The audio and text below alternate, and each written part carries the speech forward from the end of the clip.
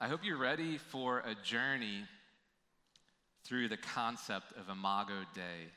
Imago Dei is Latin for image of God. And last week we explored the significance of our origin story, and we're going to be walking through Genesis at chunks at a time to really think about our origins. And last week we explored the significance of how we started out. We're rooted in the story in Genesis. And unlike the secular stories around us, we are here because of God. In the beginning, God spoke creation into existence. We're not an accident. You're not an accident. So for that reason, every person has value and purpose. And that's what we're going to unpack today. Today we're going to embark on a journey through the Imago Dei, diving into the image of God. And as we navigate the tension between the secular narratives of the world and God's original design, we're going to come around this question: why are we here? What's our purpose? Who am I? What am I all about? How do I define myself? What is my ultimate purpose? And we're going to find that we're going to unpack that around this Imago Dei, the image of God in us. But before we dive into the deep waters of theology, let's lighten the mood a bit. Can you imagine if God had a bloopers reel at creation? Like the giraffe. I mean, there had to be a joke about the giraffe and the elephant and the platypus. I mean, what is that, like the mixture of like a duck and a beaver? I mean, God created some things, like the mosquito. What was he thinking? Like there had to be some things like, what are we doing right now? Picture God's first conversation about creating humans. I can almost hear the angels kind of off in the distance, sort of whispering among themselves and like, should we insert ourselves here? Like, are you sure, God? They might need a lot of guidance. I mean, these humans, they're going to need a lot of divine intervention. And can I get an amen on that? Yeah, we do. We need so much divine intervention. What was God thinking when he created us? Today we'll get to the true meaning embedded in the Imago Dei, like I said. And secularism tells us that we have the ability to create our own destiny, our own purpose. We're going to figure this out. We're going to roll up our sleeves and we're going to figure out who we are on our own. We're going to wake up in the morning. We're going to do these 7 things before we do anything else, including drinking a big glass of water, and we're going to solve our own problems. That's how we come about it. But in this message, we'll learn that God designed humanity with a clear meaning, not self-created, but given by God alone. You can turn in your Bibles to Genesis or pull it up on your Bible app, Genesis chapter 1. And we're going to look at 3 verses, 3 familiar verses for many that talk about this Imago Dei in us.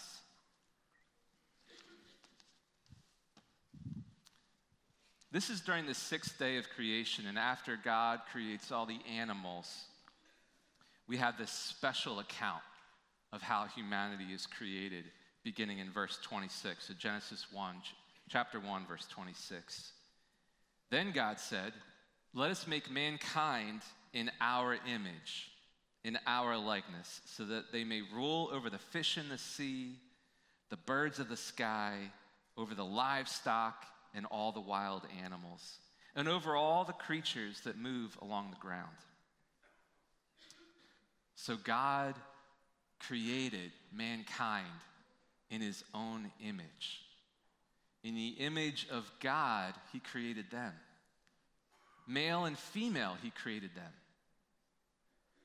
God blessed them and said to them, "Be fruitful and increase in number, fill the earth and subdue it. Rule over the fish in the sea and the birds in the sky, and over every living creature that moves on the ground." We have these terms, image of God and likeness, right there in verse 26. There's a general understanding that the Hebrew words for image of God and likeness, they work together to convey this idea that humanity, unlike anything else, it shares in the nature and the character of God. I was watching a little reel over the weekend, and I saw this guy throwing a basketball to a grizzly bear back and forth. And I was mesmerized. Like, who teaches a grizzly bear to throw a basketball back and forth? When we see an animal act like a human, we're just like, wow. But we are so different than a grizzly bear. We are made in God's likeness, in his image. The image of God in the Hebrew is Tzelem Elohim, and it suggests a resemblance, a reflection. It's kind of like holding up a mirror. I went to my powder room at my house, and I grabbed my mirror. Oh, look at you. You guys are all straightening up. Like, you didn't think that you were going to have to look at yourself during this sermon. But looking at God at some level is like looking into a resemblance, an image. But how do you look at the likeness of God? God, if we begin to look at him, his glory is like something that we have to shield ourselves from. And he doesn't take on like the form of humanity, at least at creation he didn't. And yet we're made in his likeness. And it runs much deeper maybe than what we see in the mirror, but somehow we reflect his image. And this likeness, the second Hebrew word, deluth, it's really complements the idea of the image of God, emphasizing that there's a correspondence. You are like God. In some way, you're kind of like God. I mean, with that in mind, you can imagine, how we get it all wrong. If we're kind of like God, if we're pretty close to God, but entirely not God, how that can be challenging to figure out, well, what does that mean?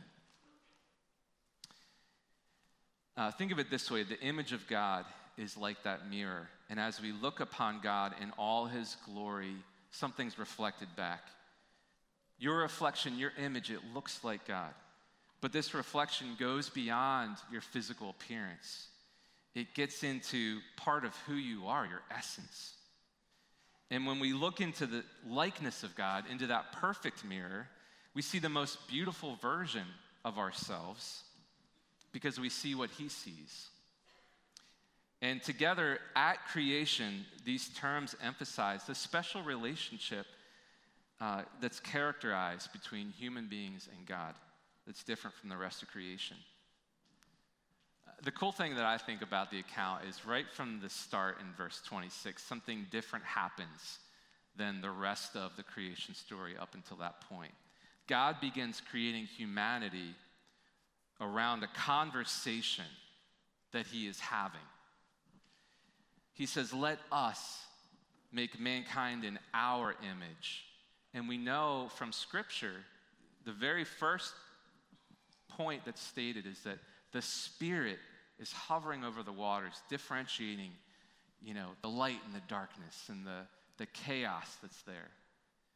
And we see that the Holy Spirit is present at creation. And we know from the Gospel of John chapter 1, specifically it says that Jesus was there at creation and that nothing was created that was made apart from the Word, the Logos, Jesus. So we know from Scripture that the fullness of who God is in the Trinity, Father, Son, and Spirit, is there at creation. And that's where we get this language. We're trying to put this whole thing into words, and God is trying to put it into words for us. He says that he has a conversation. Let's make man in our image. Let's make humankind like us. It's kind of mind-blowing, really. If you step back and think about, it's time to create something using our pattern, the pattern of God. But God didn't need a mirror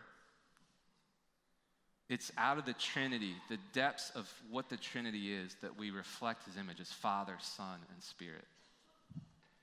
We're going to use 4 words to really describe the image of God, not like necessarily what it is, but how we live it out.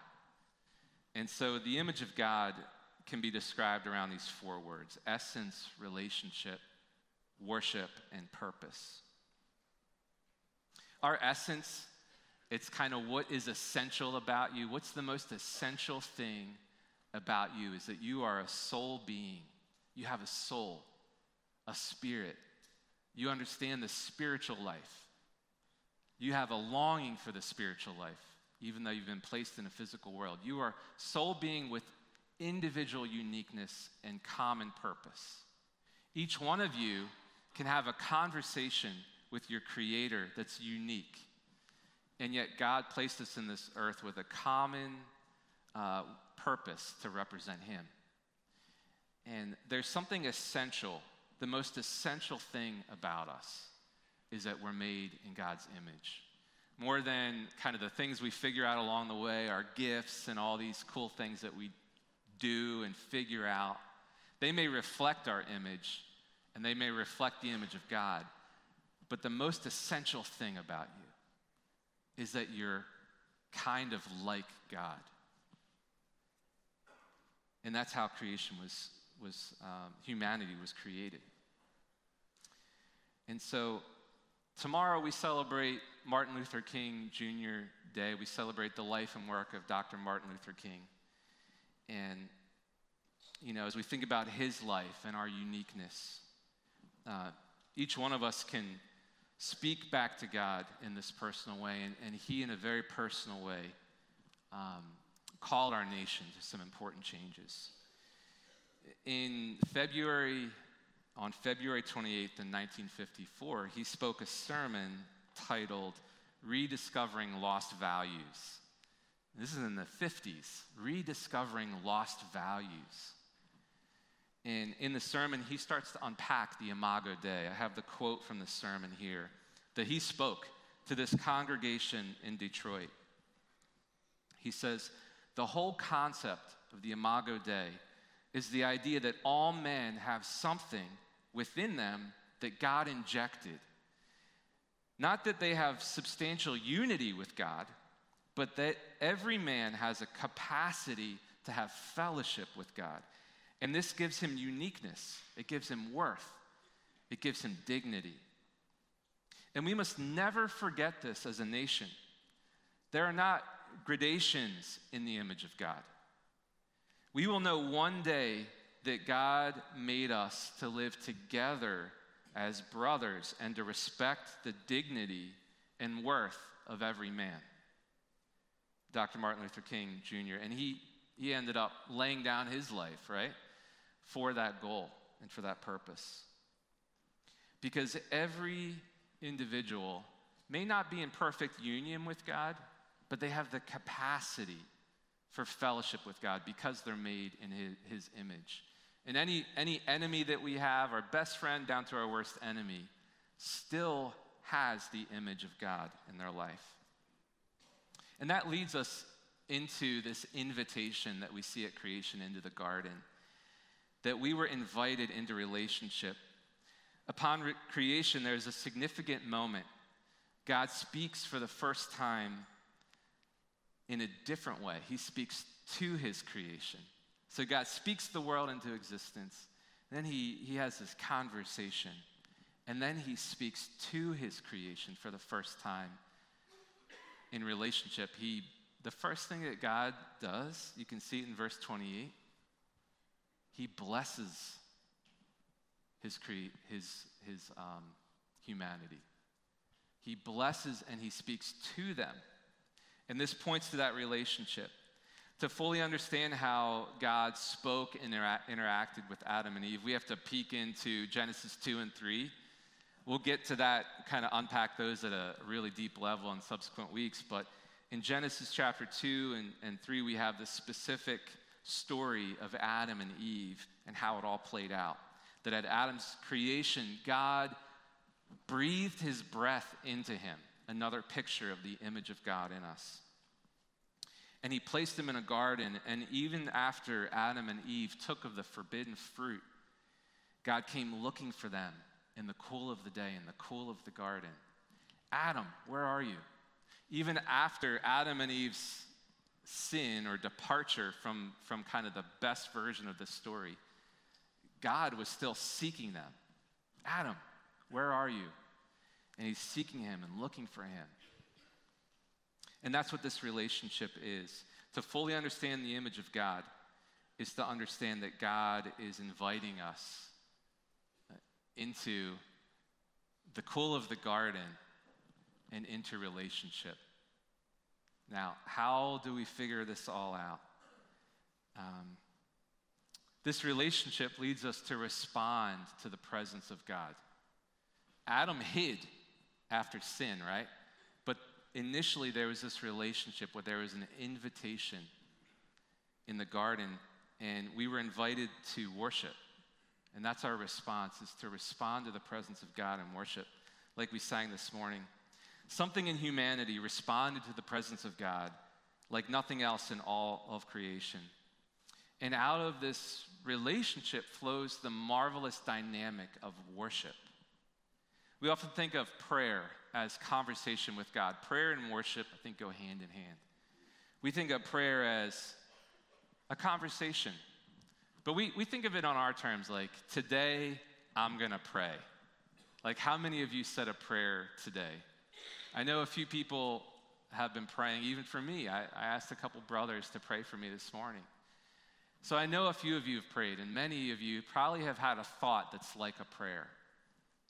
We think of prayer as something that we initiate. Like, we say, dear God, hey, my kids are going up to the Poconos and it's snowing. Can you get them there safely? We have these requests and these desires. And we say, dear God, I worship you, but here's what I'm thinking. What are you thinking? We put ourselves in the place of initiation. But worship, and even prayer, it's totally different. We are responding. God is the first speaker. We speak second, even in the creation story. God speaks, he blesses, and then we respond in relationship and worship. And this is what guides us into our ultimate purpose, is a life of worship and relationship with him. That's the only way we're going to figure it out. But what is our purpose? Purpose in this life is that we are his ambassadors. We represent God to the world. Out of this relationship, humanity has a mandate to represent God to the rest of creation. Think of it this way. To all of creation, we are the thing, we are the most like God in all the world to the rest of creation.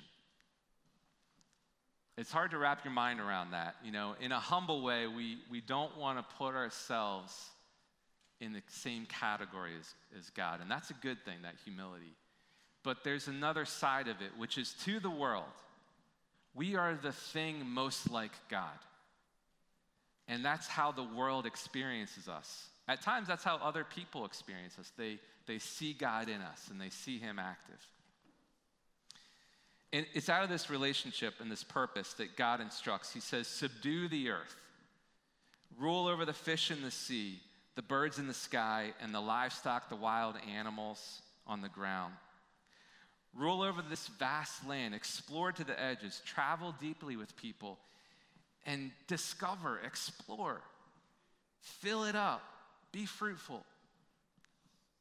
This exploring spirit is rooted in our purpose to this original mission to rule the earth. But why would God ask us to rule the earth? That this part of the Imago Dei, this part of the image of God, is not, at least to me, it's not super obvious. I can see why he put us here, to have a great time in relationship with him, to worship, to be in relationship with one another. But why would he say, rule over the sea, the depths of the sea? Before you are going to build a boat, you should have dominion over the whole sea. Before, they make this Earth documentary where we can watch like the depths of the ocean and the amazingness of all these creatures we don't even know about, that's where you should have domain. That's where you should rule. Before you can invent an airplane, you need to have dominion in the skies. Like, what does that even mean? What did God mean by that? Why did he do that? Why did he give us a realm, a place to live a little bit like him? We were made to have dominion in this appropriate space in the fullness of the globe. And to me, this is the core of the image of the likeness of God in us being lived out. It's an opportunity to represent God as his ambassador, to work alongside God in union and partnership. If you've ever raised a child or supervised someone in an internship or taught someone how to use a power tool or do a new craft, you know how important it is that as soon as possible, get them to try it. Get them to try it. Have you ever been playing like a card game and you're explaining the directions and you're like, well, this card should get 3 piles and this is the discard pile, and it's like, this makes no sense. And then you're like, let's just play around. After we play the game, it's going to all make sense. Like, let's just try it. And that's what God is doing in this realm. He's saying, let them try it. Let them try it. And let's see how this relationship goes forward when they have a responsibility in this space.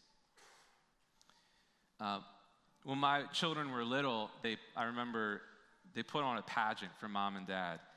And my youngest, Mercy, who's in her teens now, she was just old enough to speak in a cute little squeaky voice. And the 4 kids went up to the attic, and they planned the pageant for hours. They came downstairs to get our clothes and grab some household items. And they had props, and they had scenes. They had different sections of the pageant. They made little tickets and set up a row of 2 chairs, which I thought was cool. And as a father, it's one of my favorite memories. But I'll never forget something I noticed during the pageant. Each child got caught up in the details that seemed less important to me. They would get mad if someone messed up a line. I thought it was better when they messed up their lines. But they'd get mad at each other. They'd fidget with their costumes. Their costumes didn't fit. I thought it was cute that their costume didn't fit. They would get frustrated if they didn't get their own line right, as if getting it right determined my enjoyment of the performance. And afterward, they were talking about how they did a terrible job. They messed up. They could have done this better. And in that moment, I saw as a father sees. These little ones, a little bit in my likeness and mom's likeness, they had a heart to please mom and dad. And yet they were caught up in sort of how they didn't measure up. They couldn't quite get it right. And maybe the pageant picture can unlock something for you like it did for me in that day. We were created to rule this realm in God's power and to enjoy a relationship with him. He wasn't looking for perfection. He didn't expect us to be perfect. He didn't expect us to be God. He expected us to be like him, and we are like him. But he gave us responsibility. And we know from Scripture that we've all kind of gone our own way. Sin has messed this whole thing up. We've departed from, his good purpose, his good work in our life. How has sin and what has sin done to the Imago Dei? I think there's 2 great lies of modern secularism and the way the enemy works at us that start to distort the Imago Dei. It's not that it goes away in our life, it's just really tarnished and broken and distorted in sin in such a way that we start to question it. Today, there's so many of us that have no clue who we are. We're struggling with our identity. We don't know why we're here. And this leads us into this great lie that we're starting to see in culture around us. It's just that you are worthless. Lie number one is that you are worthless. In subtle and sometimes obvious ways, modern secularism leads us down a path that attacks a person's worth. We're going to unpack this more, how in the next 2 weeks, how we're made as both male and female, and that there's dignity in every life. But there's this attack on our identity, that you don't matter. You're not important. Your life has no point. You can't get your lines right.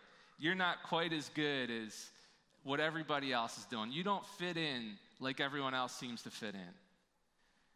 Remember the movie Snow White? In Snow White, the mirror holds significant symbolic importance. Look at that. It's like a dark picture. I almost was like, I don't know if I want to put that picture up here. The magic mirror, often personified as the evil queen's mirror, is a tool that she uses to seek affirmation of her beauty. The mirror reflects not only physical appearance, but also the queen's inner vanity and inner security. You can see it's getting in to this identity. And it highlights the queen's obsession with external beauty and her desire for validation.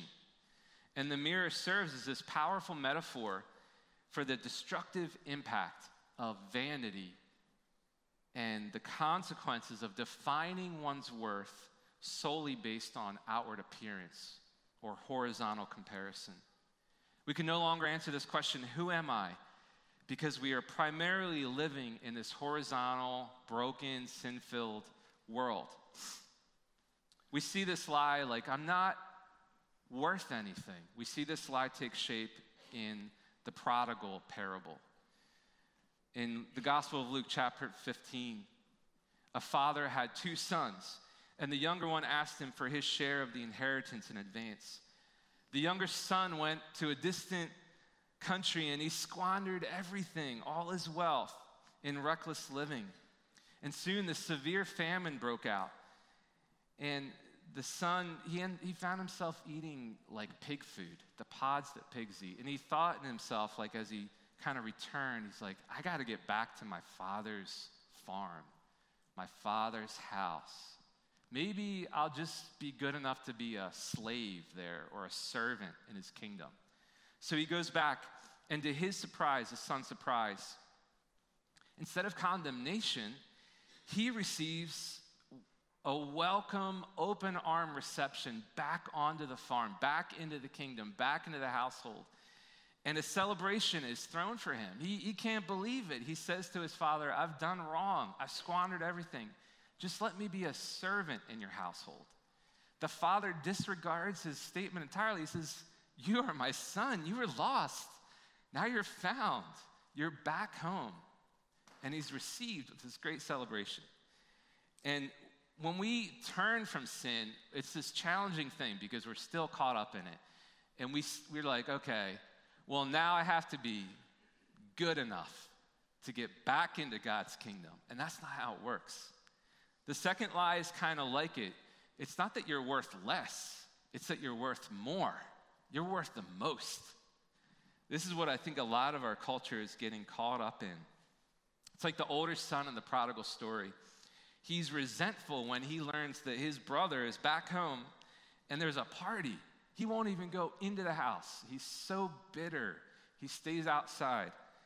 And he feels that his loyalty, his hard work, it should have been rewarded. And he's upset that his father is celebrating the return of this wayward brother. The brother should be a servant.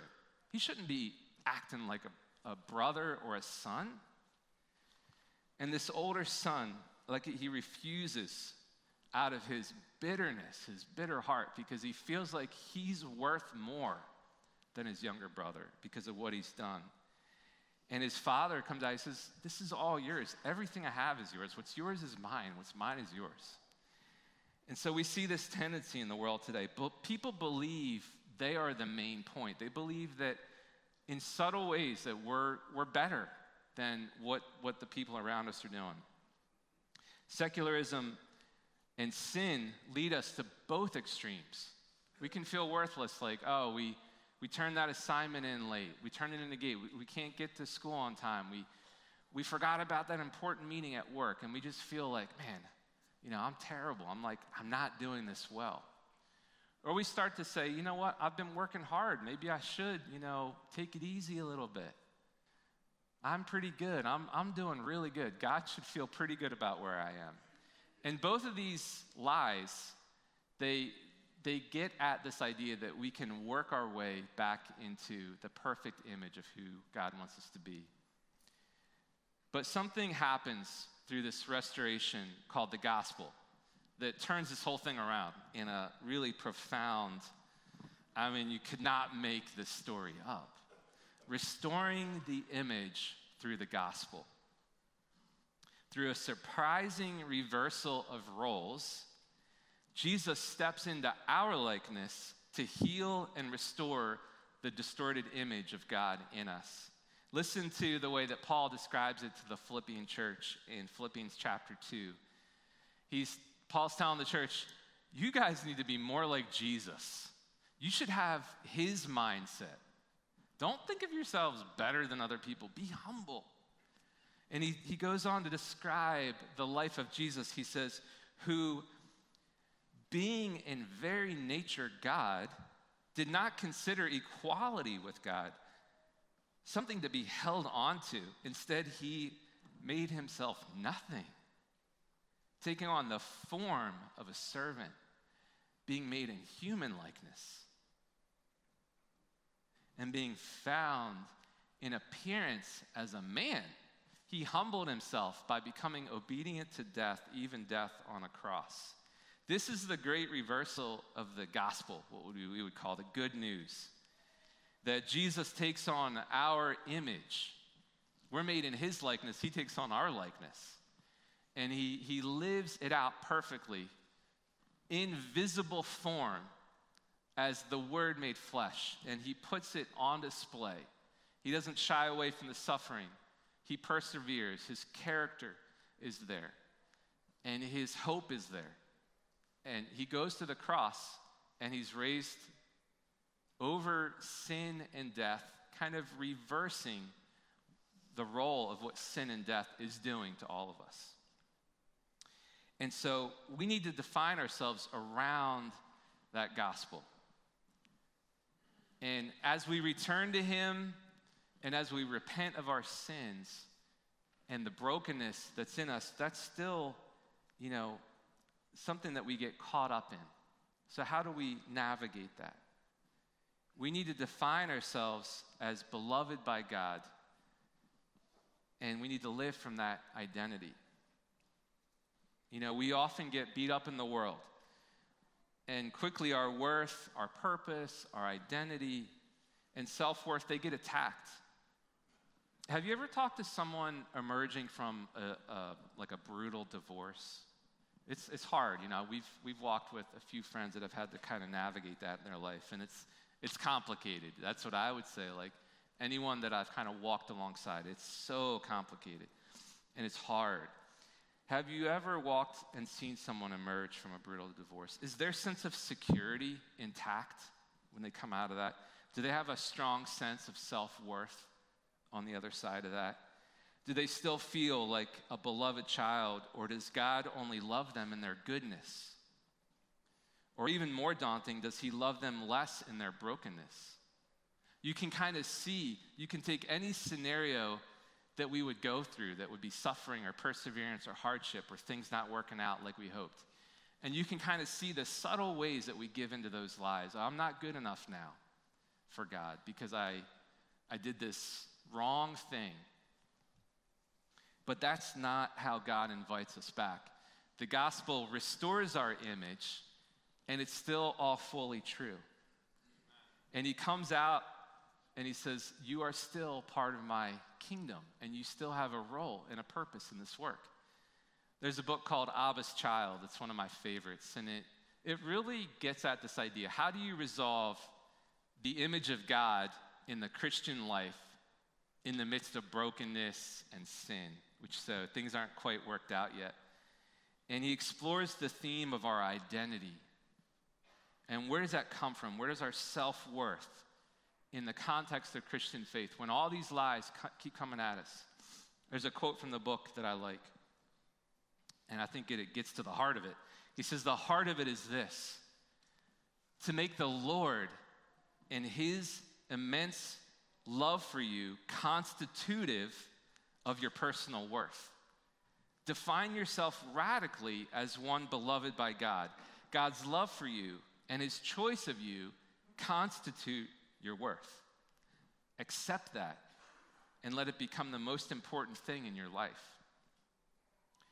Define yourself radically as one beloved by God. Not because it's like your self-derived way that you're going to define yourself, but because that's how God defines you. That's how he sees you. And sin distorts that relationship. It mars that relationship, and it separates us from true, healthy relationship with God. So someone who has not followed Jesus as their Lord and Savior, they still carry the image of God, but they're not in healthy relationship with God. But their good works is not going to restore that image. It's only surrendering and submitting to the work of Jesus, who kind of steps into that image, that likeness, and turns the whole thing back around to the way it should be. And so, as we think about, well, how do we do this? How do we live it out? The restored imago Dei, the restored image of God, it's still around these 4 words.